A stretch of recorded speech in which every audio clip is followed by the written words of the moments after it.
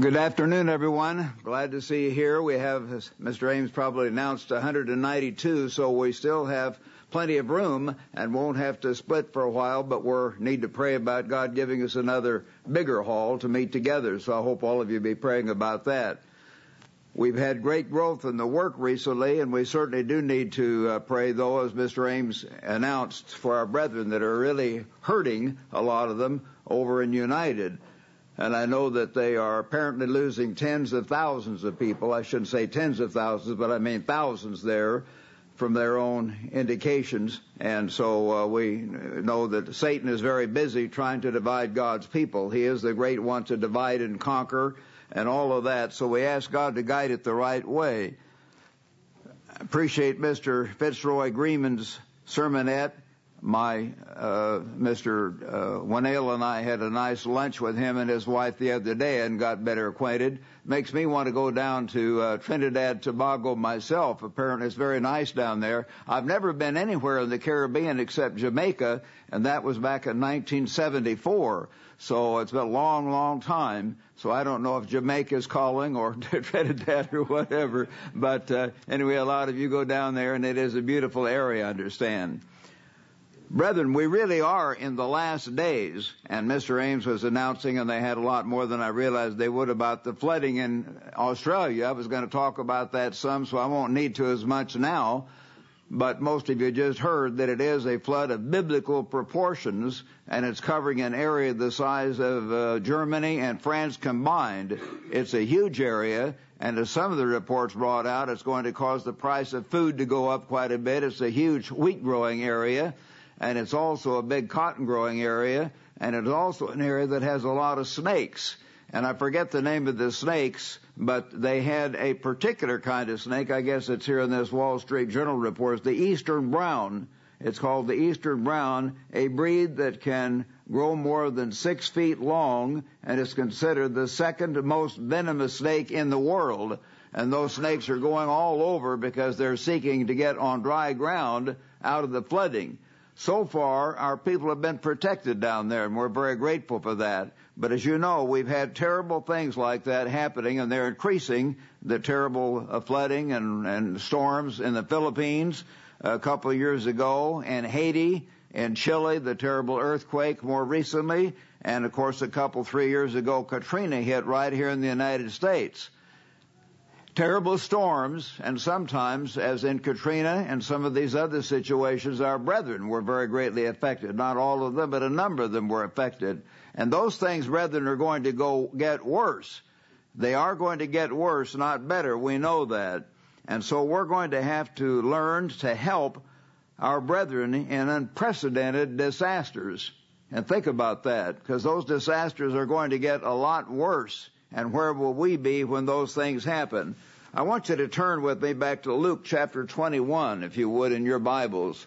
Luke 21, and I'm going to begin reading it. As you know, in the earlier verses, it describes the normal events before Christ's coming, such as earthquakes and famines and pestilences and fearful signs and great signs.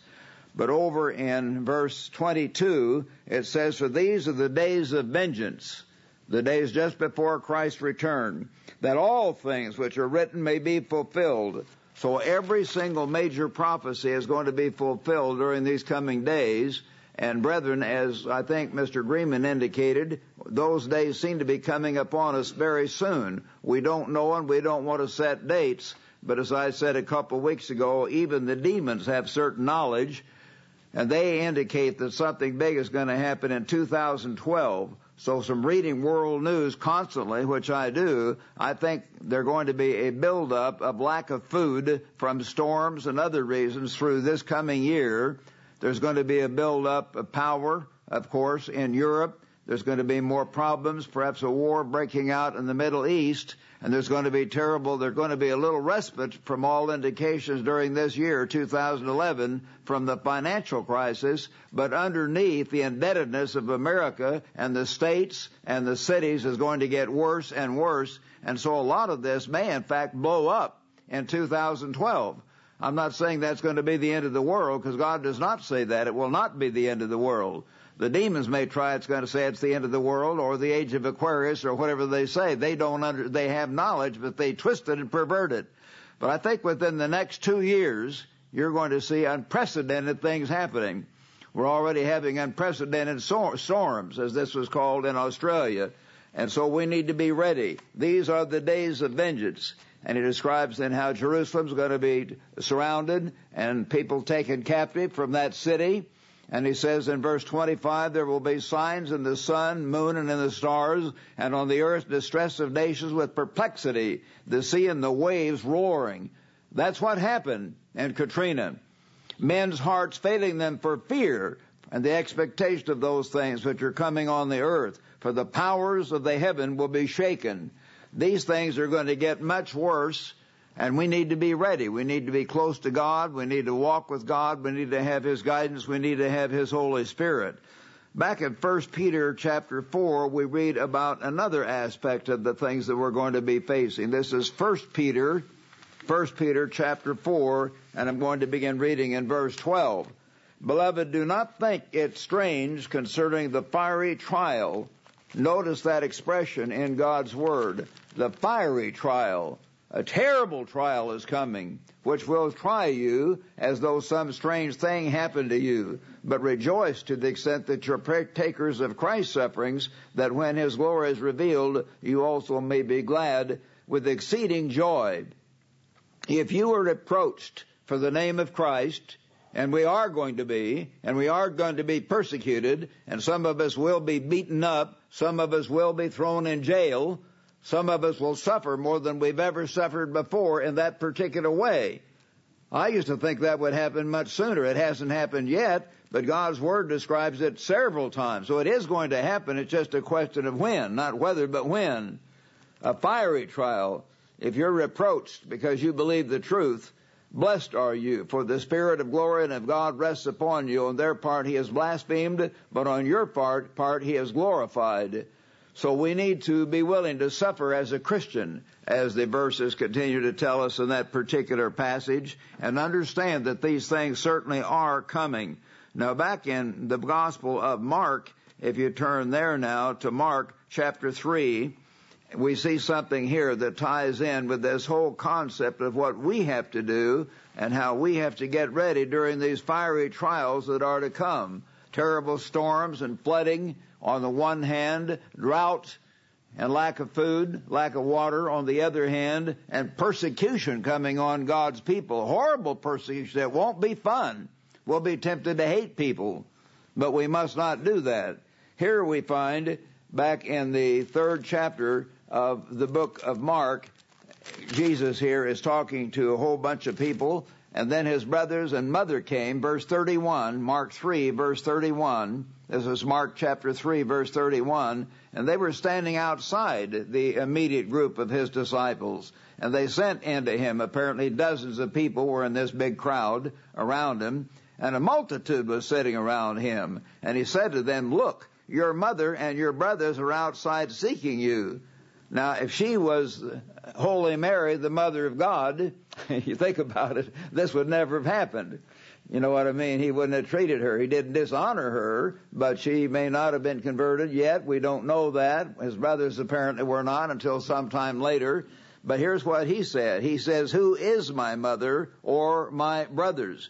And He looked around in a circle of those who sat about Him and said, here, the people around here learning the truth and wanting to act on the truth. We would say the people in God's true church that really are converted.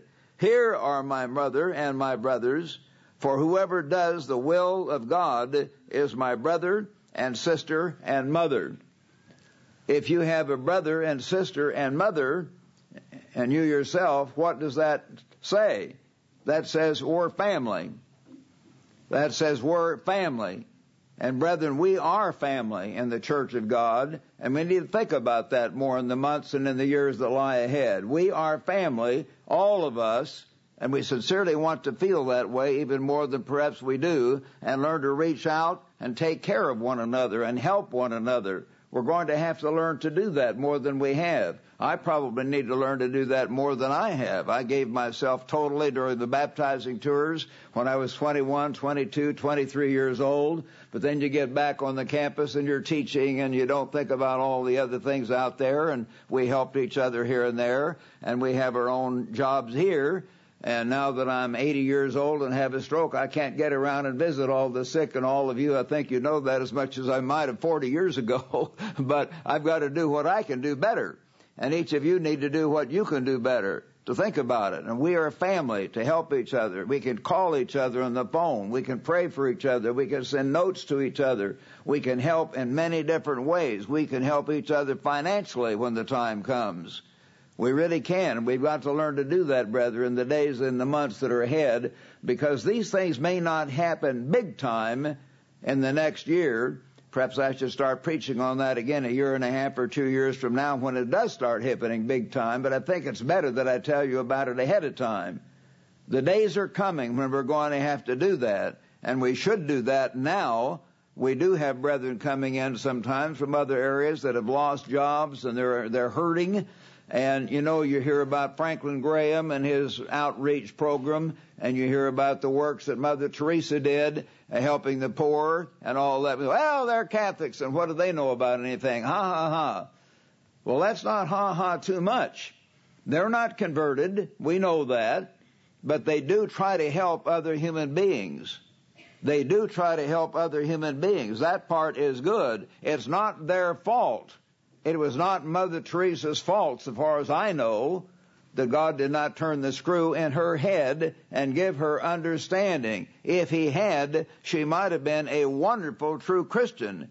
And in tomorrow's world, she might turn out to be a better Christian than any one of us in this room, with the zeal she had to help others. I don't know that. I'm just trying to get us to think about it. So we've got to think about it and try to be realistic about it. Jesus said, "Here are my mother and my brothers. For whoever does the will of God is my family, my brother, my sister, and my mother." And so we've got to have that concept that we are family, and that is what I'm going to be talking about today. And God is building an eternal family, brethren. Right now, God is building an eternal family, all of us in God's church. And we hope that many thousands of our brethren over in United and David Hume's church and even Gerald Flurry's church and these other groups, little scattered, can all be part of that family. We know most of them will be in the great white throne judgment, but many of them will be even in tomorrow's world. Some of them will be shaken by the problems that will occur because of wrong practices and wrong forms of government and wrong understandings and fightings and factions and politickings and backstabbings that some of them have. But nevertheless, a lot of the brethren, they don't understand what's happening. They don't get it. They don't realize what's the problem altogether. They're just following their leaders. They mean well. Thousands of them may come with us. And if we reach out to them, pray for them, cry out that God will help them understand, many of them no doubt will come, and I hope you'll do that. But on the other hand, God is merciful to them, and they're humans, and we want to help them, and we should help them. We should try to reach out to them in every way that we can, and I hope all of you will do that and pray for them, and we need to help some of them individually too, as they would help some of us in time of need. Physically, with food and resources and things like that. We all ought to try to help one another that know God and are trying to serve God, even though we do it in somewhat different ways at times, because we are part of the family, certainly in this church, and many of them may be our brethren and have God's Spirit also, as we know. And we should understand that and have that attitude toward them, and all human beings need to be helped. Every human being on earth is made in God's family, God's image, and will eventually be part of that family. Turn back to Hebrews now, if you would, the book of Hebrews, and I'm going to turn back to chapter 12, Hebrews at this point, chapter 12, and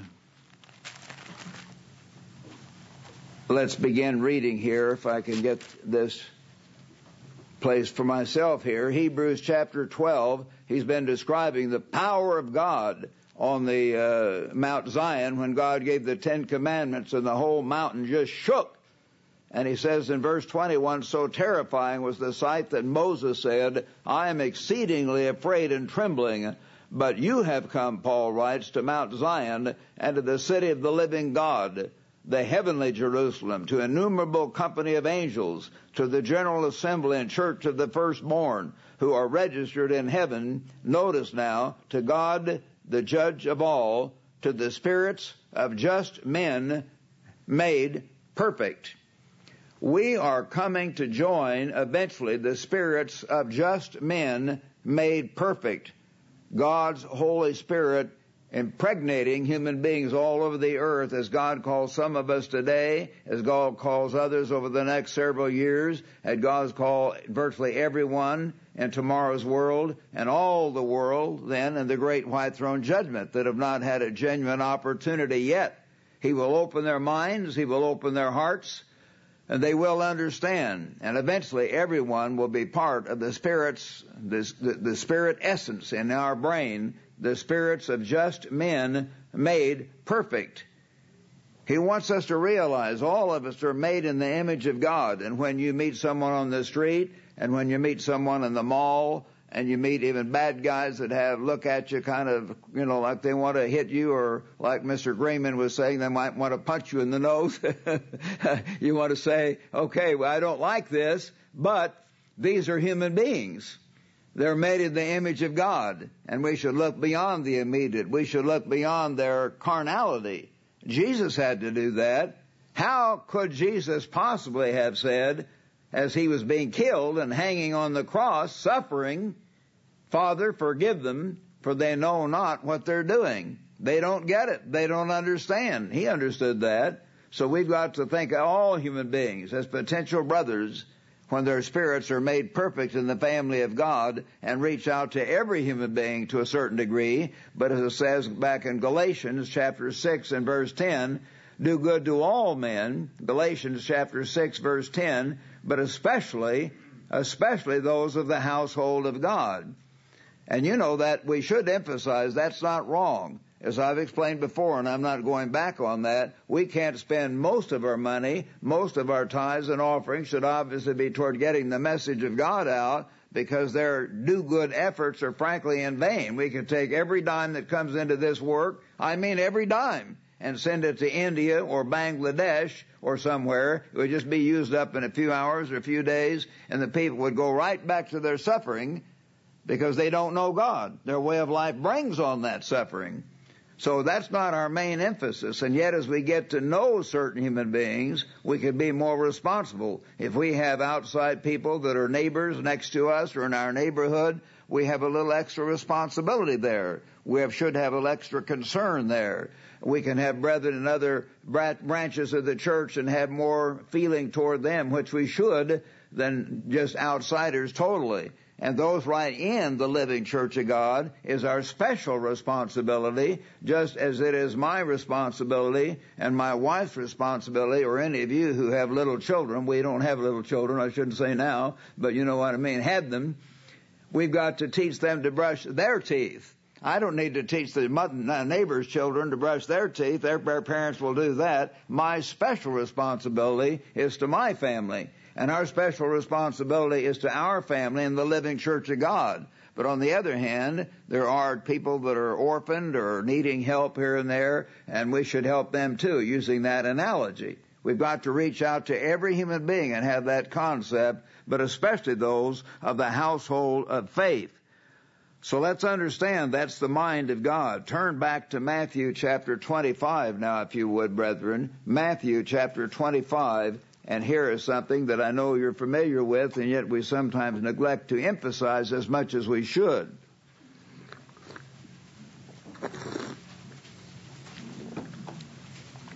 Matthew chapter 25, and I'm going to begin reading here in verse 31. Jesus said, verse 31, when the Son of Man comes in all his glory, and all the holy angels with him, and that's going to be an awesome time, then he will sit on the throne of his glory. All the nations will be gathered before him, and he will separate them from one another, as a shepherd divides the sheep from the goats. and he will set the sheep on his right hand, the goats on the left. Then the king will say to those on the right hand, come, you blessed of my Father, inherit the kingdom prepared for you from the foundation of the world. God has planned to have a kingdom, a government, an enlarged family, if you would. God works through families. He has always done that. He worked first of all, of course, through his own son, Jesus Christ, his son. He worked through Abraham, and then Isaac, Abraham's son, and then Jacob, and then Jacob's sons, and on down the line. And you find many of the great men of God did use their children. Some of their sons turned aside. Some were good. Some of Aaron's sons were killed because of their blasphemy. But then 2 of his sons carried right on and were good. Some of David's sons served as chief ministers. And God is building a family, the literal family ought to exemplify that as much as we can. God doesn't promise to call all of our children. But as I look out, I see Mr. O'Gwen, and he's part representative of his family. And Mr. Rod McNair is part of his family. And God works through families. And that's fine. And we should do that. But in the larger sense, in the Church of God, we are all family.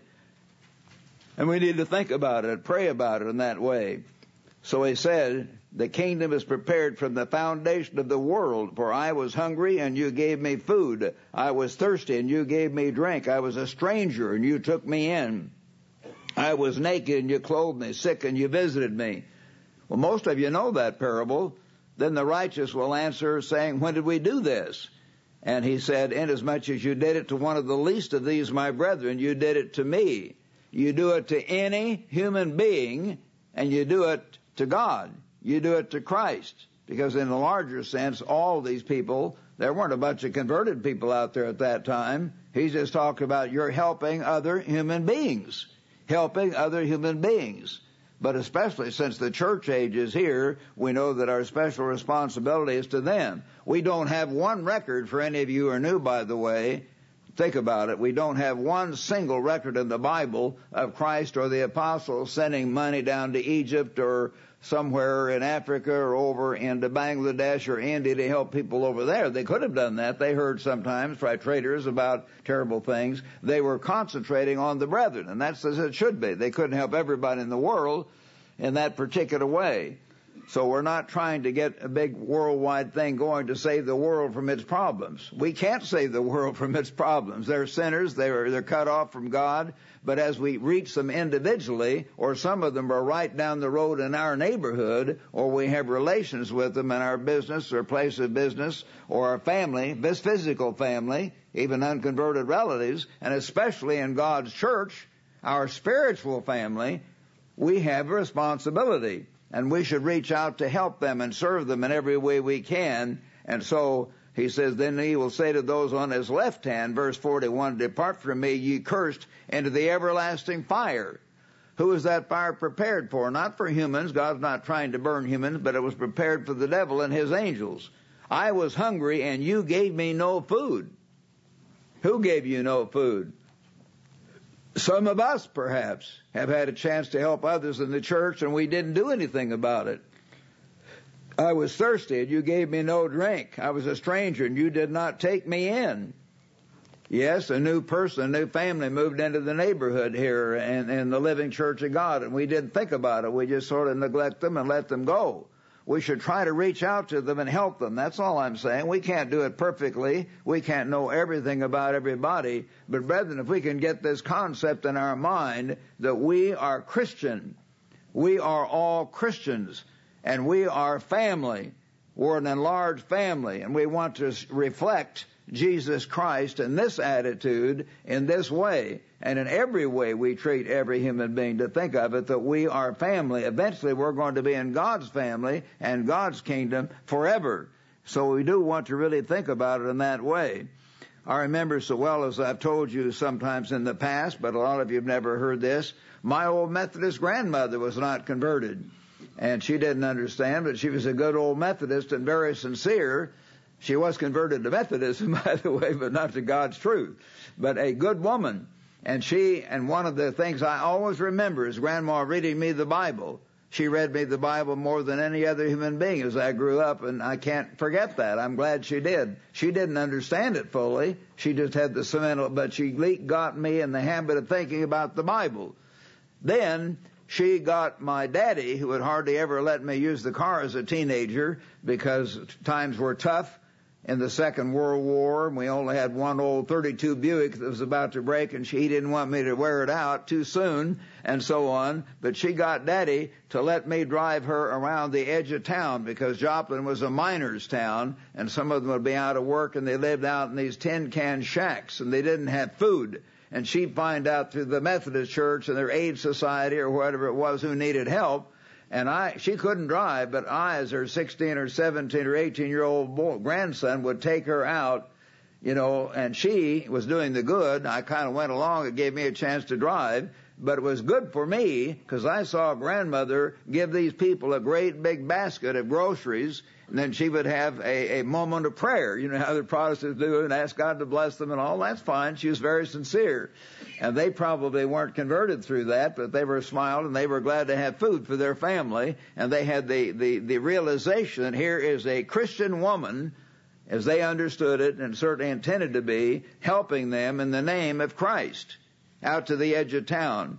That was something I can never forget. She helped people. She helped people all over town in a number of different ways. And when she died, others told me the Methodist Church was packed. And they had very few funerals where it was so busy in the church. But she did a lot of good. I've told you about one of our deaconesses up in the Portland, Oregon church during my first ministry talk called Chloe Shippert. And she was an old friend of Mr. Armstrong going way back to 1936 and came in the early days of the work. And she was very sincere. She had some human problems, as we all do, but she was very, very helpful. And Chloe would find out if a young woman was pregnant, and she would try to help them or, babysit with them or take care of them if they were unable to cook or just had a baby or about to, and all kinds of things she'd do. She'd find out if people were sick and go out and help them or bring them food.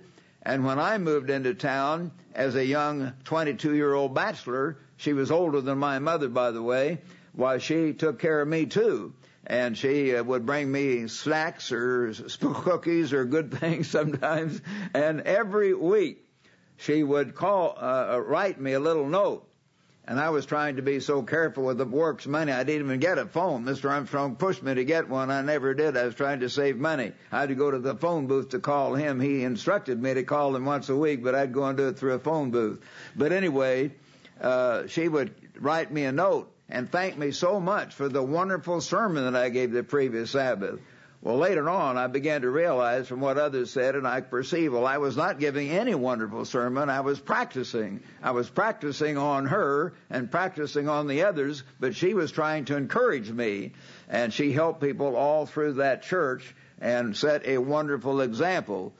Some of you have heard again about Mr. and Mrs. Really, he did a lot too, but concentrating on Mrs. Roy Hammer back in Texas and how she helped. And she was helping people all around the area there in the church as the church got started. And she was a one woman, organizing committee for the whole Feast of Tabernacles back there. And they had a kind of a mini feast in the spring during the days of unleavened bread as well. During those days, they'd have 8 days of preaching, and Mr. Armstrong and Ted would go there and spend the whole 8 days quite often preaching, and they'd have services every single day.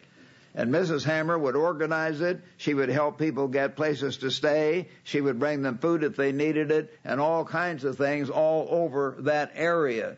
And she was, if some of you don't know, she was Mr. Ted Armstrong's mother-in-law. But she was a wonderful woman. Raymond McNair and I showed up on the baptizing tour. The next year, Burke and I came by because we'd met them at the feast. They got to come by, and we didn't come by for help. We really didn't. But when we got there, we got plenty of help. She insisted on feeding us a great big meal, and we weren't getting very many good meals. We didn't have much money, so we got a good meal. And then she says, well, I know you boys.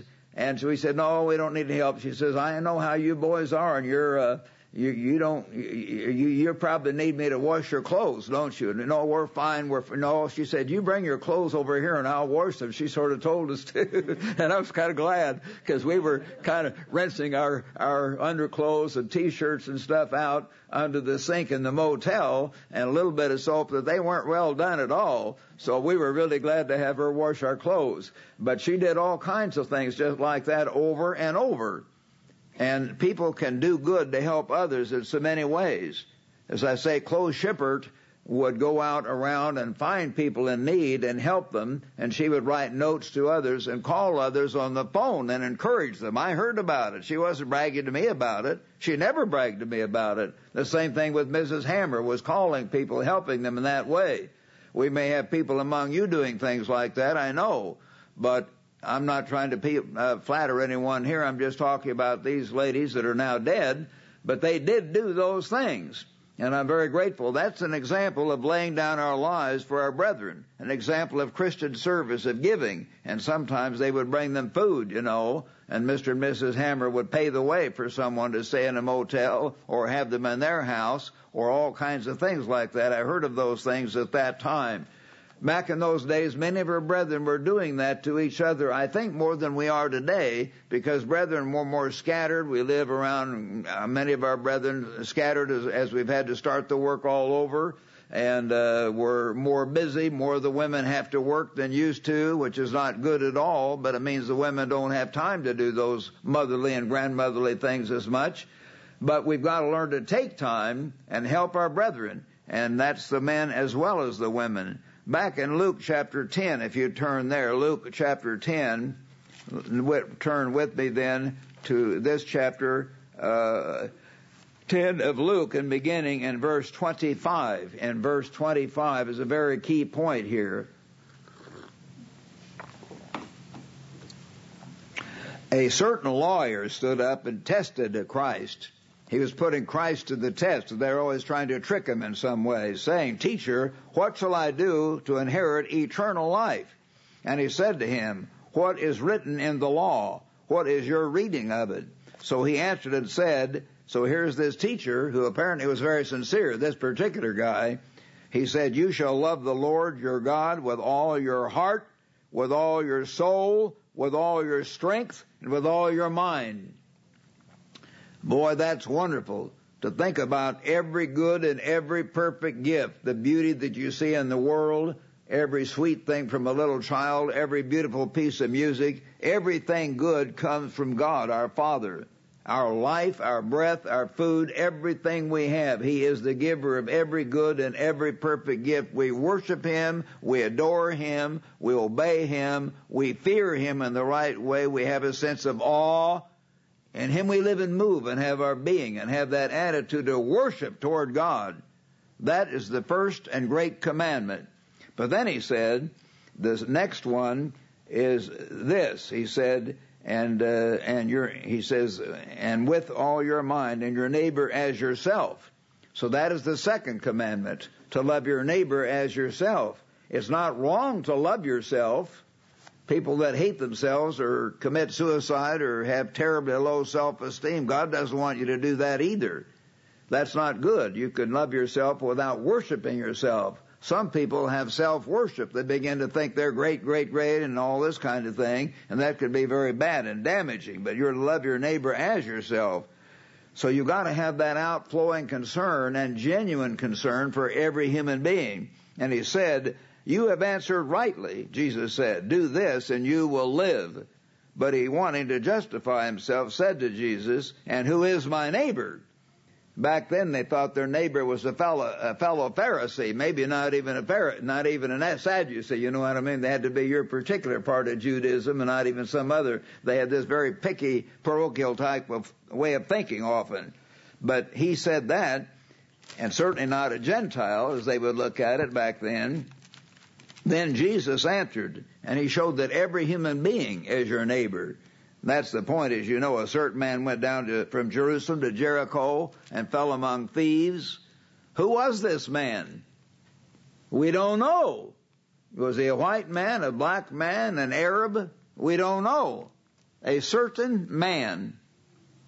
I think you heard me mention how I used to say this Italian young man at the last minute took a spear and threw it in Christ's side, and he died. He screamed in pain and the blood gushed out. He died by the shedding of blood, not dying slowly.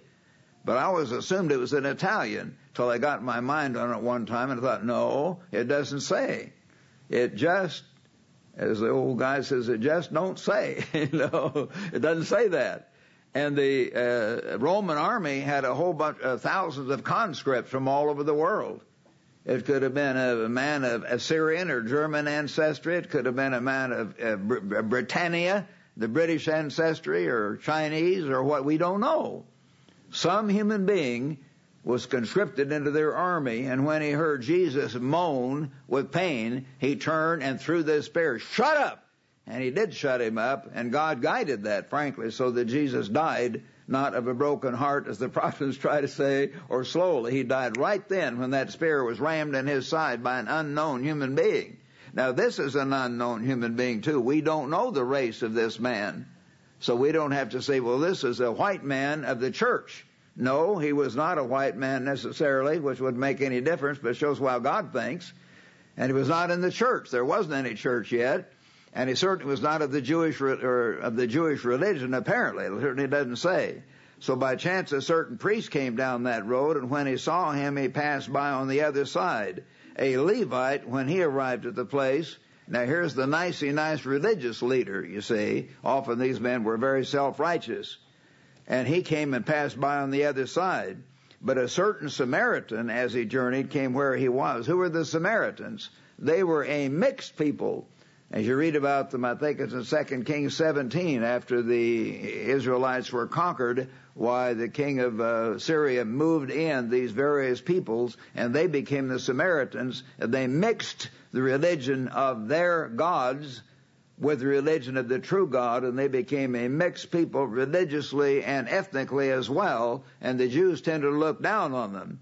A certain Samaritan, not one of the great ones, as this Pharisee would have looked at it, or some other religious Jew, came, and when he saw him, he had compassion on him, another human being, and went to him and bandaged his wounds, pouring in oil and wine. The doctors used to make fun of things like that, but frankly, a lot of doctors have come to realize sometimes that's a very good way to do. Wine, if you pour wine in a wound, it sometimes causes the wound to heal a lot better than pouring in mercurochrome or iodine, as my dad used to like the strong stuff, iodine and stuff like that. It has a more gentle effect, but the alcohol in the wine, there's something about it that causes a wound to heal even better, you'll sometimes feel. I'm not trying to say you ought to do that, but we need to realize these biblical examples are the mind of God. Depending on the circumstances, it's very good to follow those in this way. He set him on his own animal, set him on his own donkey or whatever, brought him to an inn. Did he just say, well, I'll give you some money, I hope you make it, and see you later? No, he literally walked alongside of him on his animal, took him to this, motel. I'm sure he didn't take him to Motel 6. He probably took him to a nice inn. Of course, they didn't have those various gradations back there. I'm just kidding. But he took him, I'm sure, to a decent place. The whole story indicates he was a good man. And he took care of him. And on the next day when he had to leave, he was a traveling man in his business. He took out 2 denarii, some money, gave them to the keeper, and said, take care of him, and whatever more you spend when I come again, I will repay you. He was apparently a traveling man in his work and came back and forth, and that innkeeper knew him and trusted him.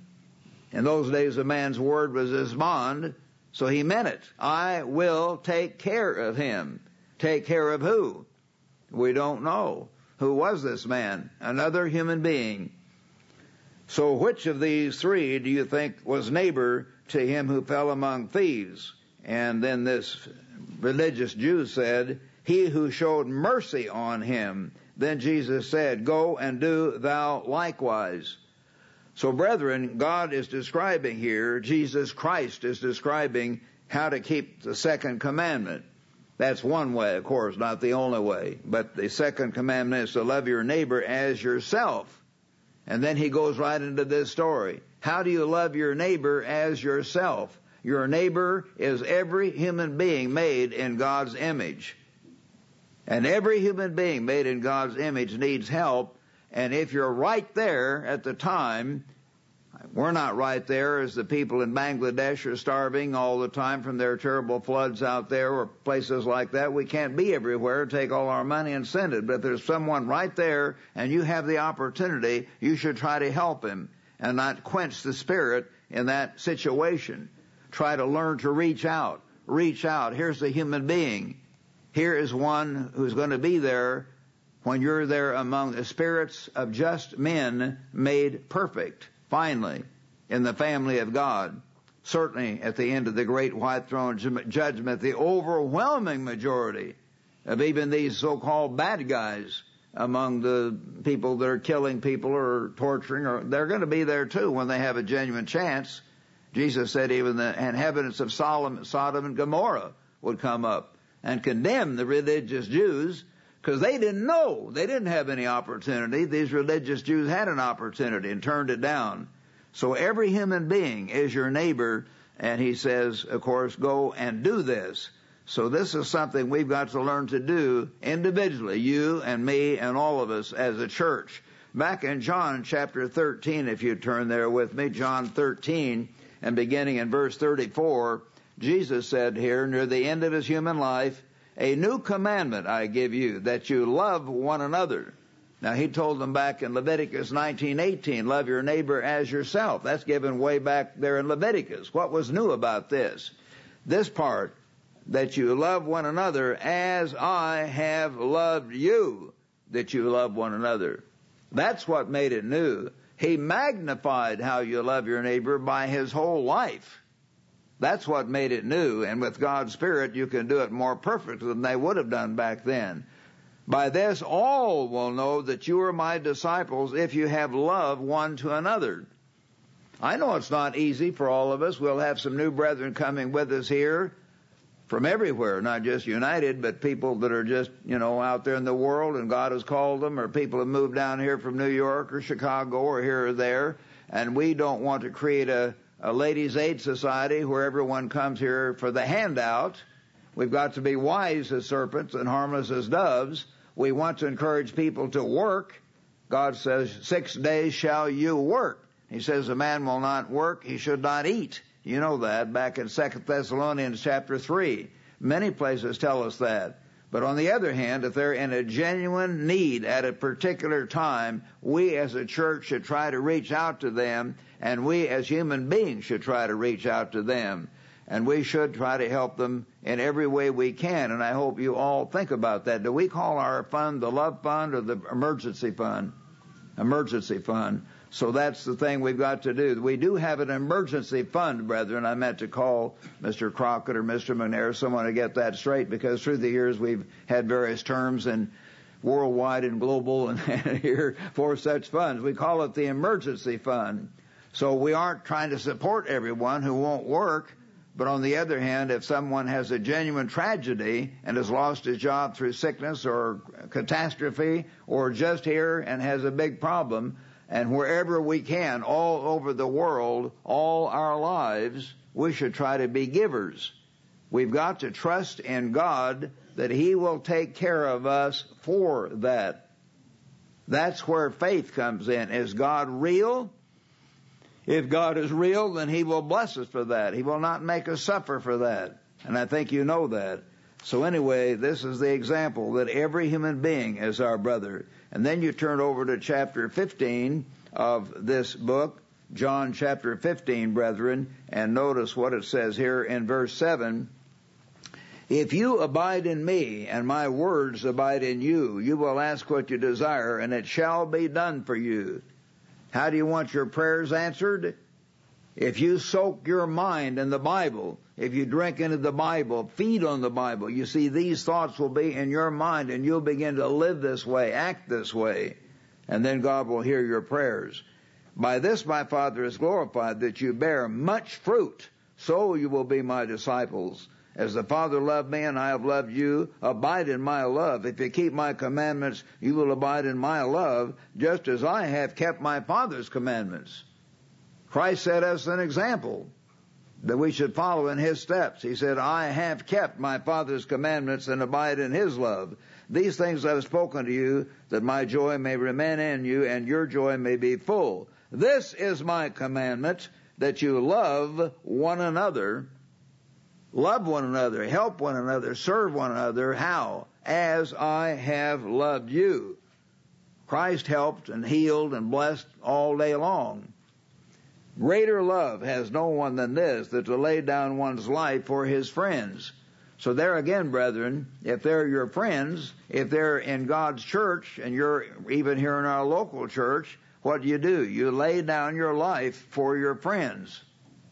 That's going to be hard. A lot of us aren't used to doing that as much as probably God would have us do.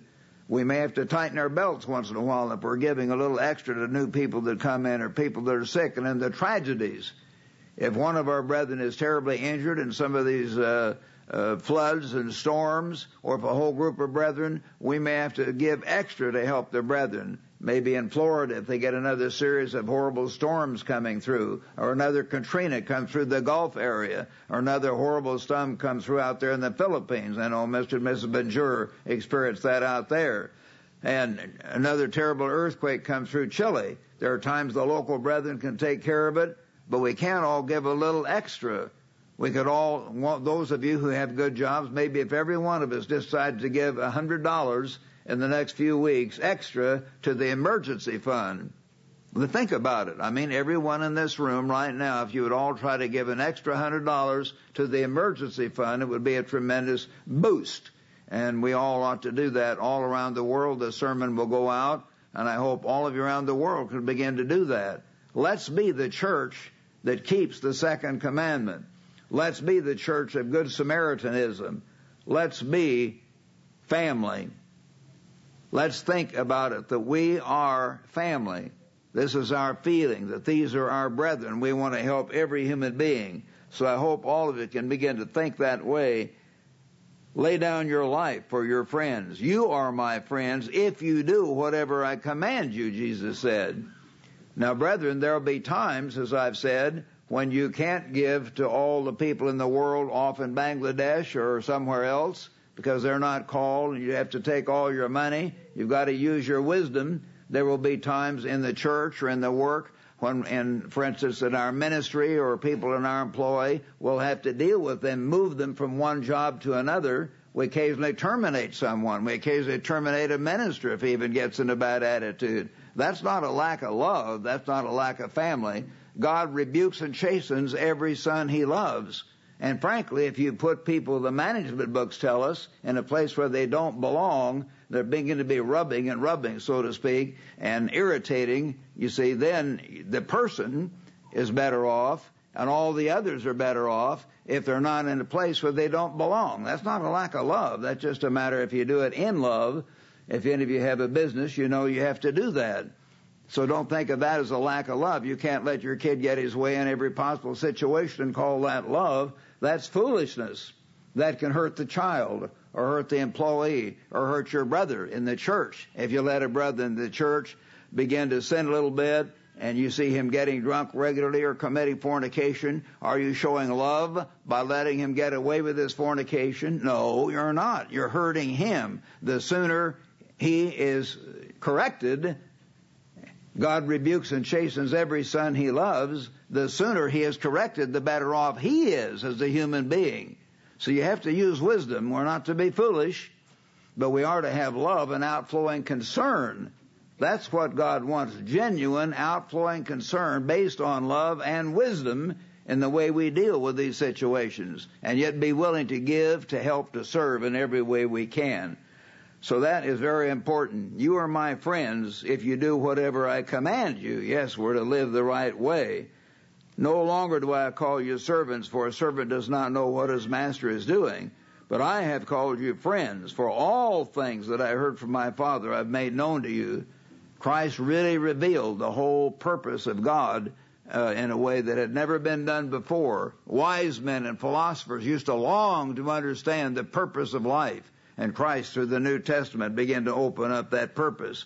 So we have to think about how can we show love in every way, in the right way, and in wisdom. Turn back to Jeremiah now, chapter 38, and we've used this in the last few years a number of times, I know, but it is a very important and I think very wonderful example. Back here in Jeremiah, if you would, chapter 38 and beginning in verse 4. Here it's telling, as, I wonder if I'm having,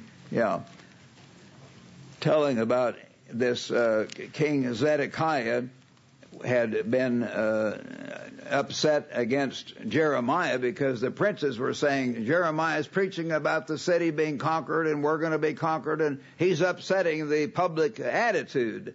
They're going to say that about us someday, brethren, so let's have a lot of sympathy here. He had to preach about their coming disaster, their coming conquest by the Babylonians. And the local princes and politicians at that time said, this is not good, for this man does not seek the welfare of this people, but their harm. This is Jeremiah 38, verse 4. Then Zedekiah, the king, said, the king of Judah, look, he is in your hand. He told these big shot princes he had to kind of let them get their way once in a while, a lot of pressure, for the king can do nothing against you. So they took Jeremiah, and you know the story, they cast him into a dungeon and let him down, and there was no water in the dungeon but mire.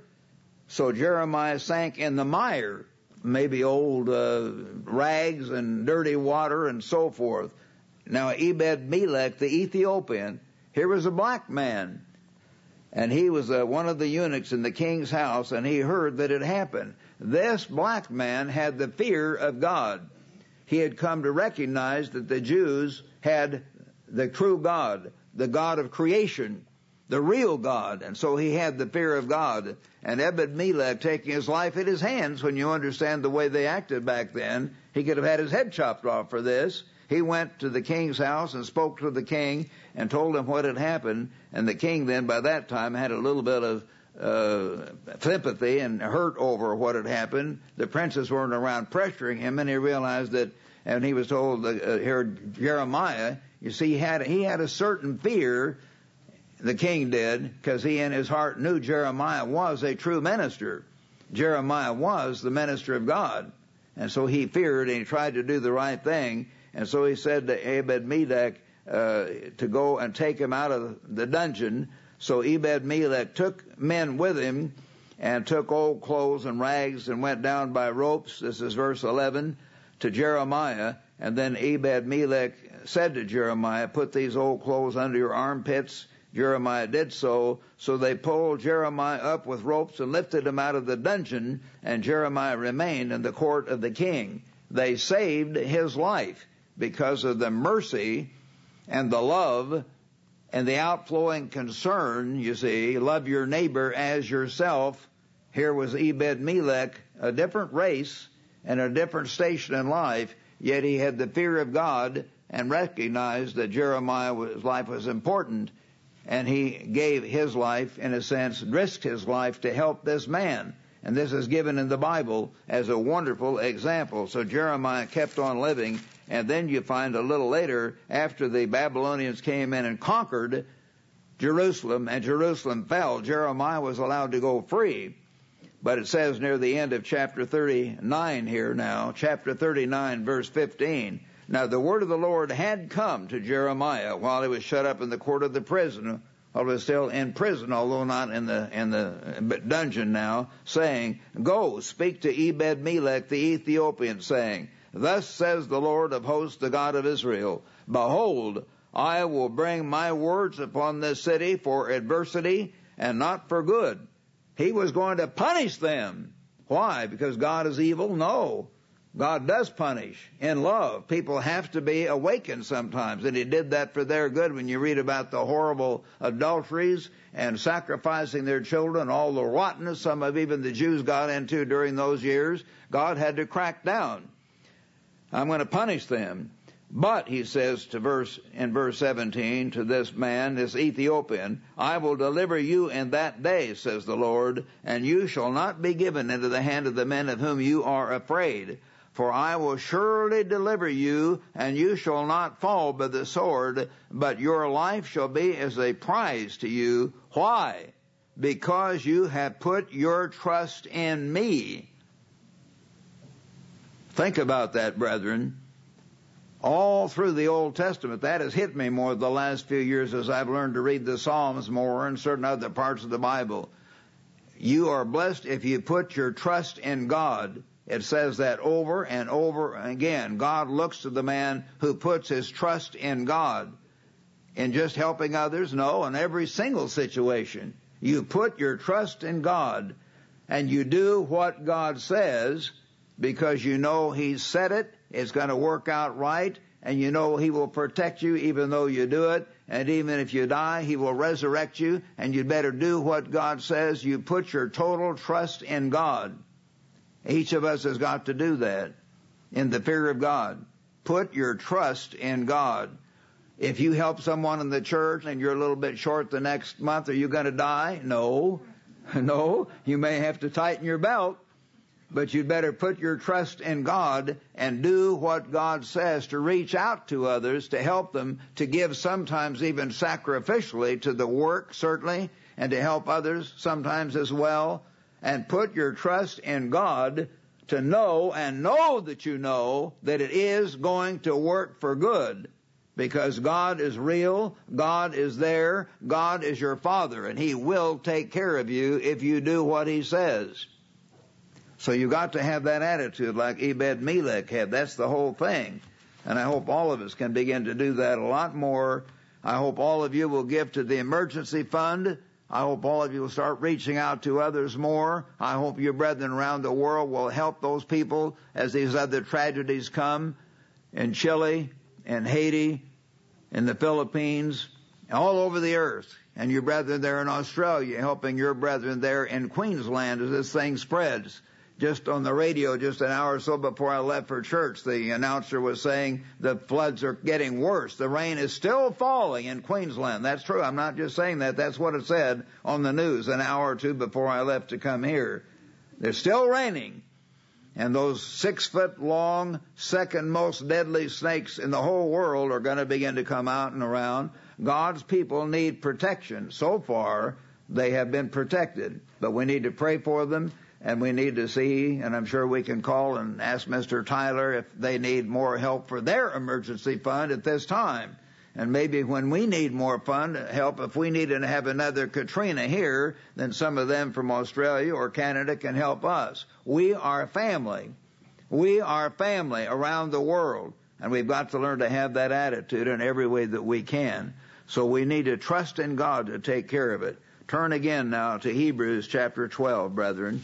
Turn again, if you would, to Hebrews chapter 12. Remember this principle as it ties in with this sermon. We are not standing before Mount Sinai with thunder and lightning shaking us and scaring us from God. But he says, we have come to Mount Zion in verse 22, and to the city of the living God, the heavenly Jerusalem, to an innumerable company of angels, to the general assembly and church of the firstborn, to those registered in heaven, to God, the judge of all, and to the spirits of just men made perfect. God is fashioning and molding you. God is fashioning and molding me. God is testing each one of us to see how much we will respond to Him, how much we will learn to love and worship and adore and fear in the right way and obey God, and how much more we will reach out to and love and give to our fellow man and forgive our fellow man and all those things. He's watching each one of us. He's testing us to have the spirits of just men made perfect, ever more perfectly refined, so that we can be in His kingdom, in His family, His very family, and bear His name, and interact with God the Father, interact with Jesus Christ, and walk with them, talk with them, commune with them, fellowship with them, and be part of that family throughout all eternity. And this is one way we can do it, to love each other in the church, to have the concept of family, to lay down our lives for one another, to give and to help and to serve in every way we can, so we can be part of that eternal family, the spirits of just men made perfect.